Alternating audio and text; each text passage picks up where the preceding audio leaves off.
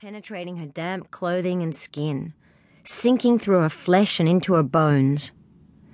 But that was a dream she knew would never happen. Even if she found herself in that ideal place, she wouldn't feel the sun burning through her flesh and into her bones. That kind of experience wasn't for the likes of her, a C-grade citizen of the greater Melbourne metropolis, a subbie, one of the masses who teemed and swarmed around the bases of the mighty towers of the city. One who could only look up in envy to the clean, dry towers, all crystal and light, with their own interconnecting skyways and restricted access elevators that kept the riffraff down in the street, and the more privileged metropole safe and warm above the oppressive clouds. The closest Kelty ever came to the opulent existence of the A and B graders, the skywalkers, were her nightly vacations before the Holovid screen. In her younger days, she'd enjoy those brief glimpses of life above the clouds. She'd watch the daily traumas and treats of the rich and famous in rapt anticipation, dreaming of a rosy future where she would be one of the lucky few who managed to rise above the streets and work her way up the beckoning towers. But a year past her graduation, Kelty's dreams of breaking free from the oppressive designation she was born into had shattered, like a champagne glass dropped to the pavement from a penthouse balcony. The nightly soap operas that had been a welcome respite from her dull existence were only bitter reminder of the life she could never lead. The towers that once represented hope and promise to her only pushed her down into the gutter with their suffocating weight. The train slid alongside another overcrowded platform, and Kelty stepped back from the doorway, pressing against the partition of the entranceway. Drably dressed C and D graders with closed expressions pushed past her into the rapidly filling carriage. A D grader, wearing a control collar, took up the place opposite Kelty, reminding her uncomfortably of where her growing resentment of the classes above would get her if she wasn't careful. Compared to the D grader, Kelty was privileged.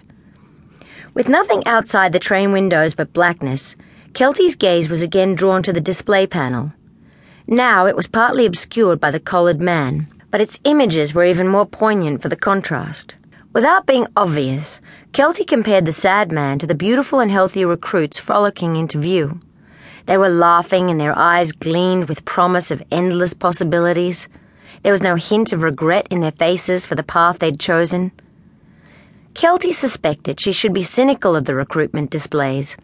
Their seductive images of perfect people in far-off places were carefully designed to tempt citizens like her, with their promise of escape from the oppressive city.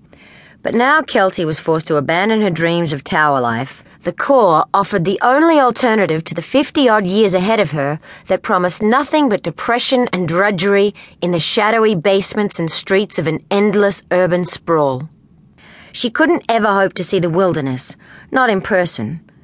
The few snatches of wilderness left on the planet were for the province of A-grader vacationers and the few B-graders lucky enough to work there. The agricultural provinces were off-limits to all but the technicians who serviced the massive farming machinery.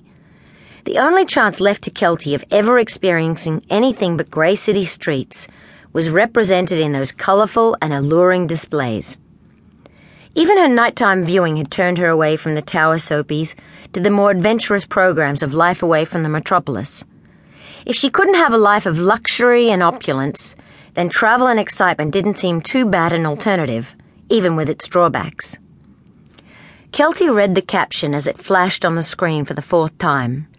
"Join the Space Corps. Sacrifice has its rewards." Kelty had to admit, it didn't look like such a sacrifice from where she was standing. It looked pretty darn good, in fact. But then, she wasn't about to make that kind of decision.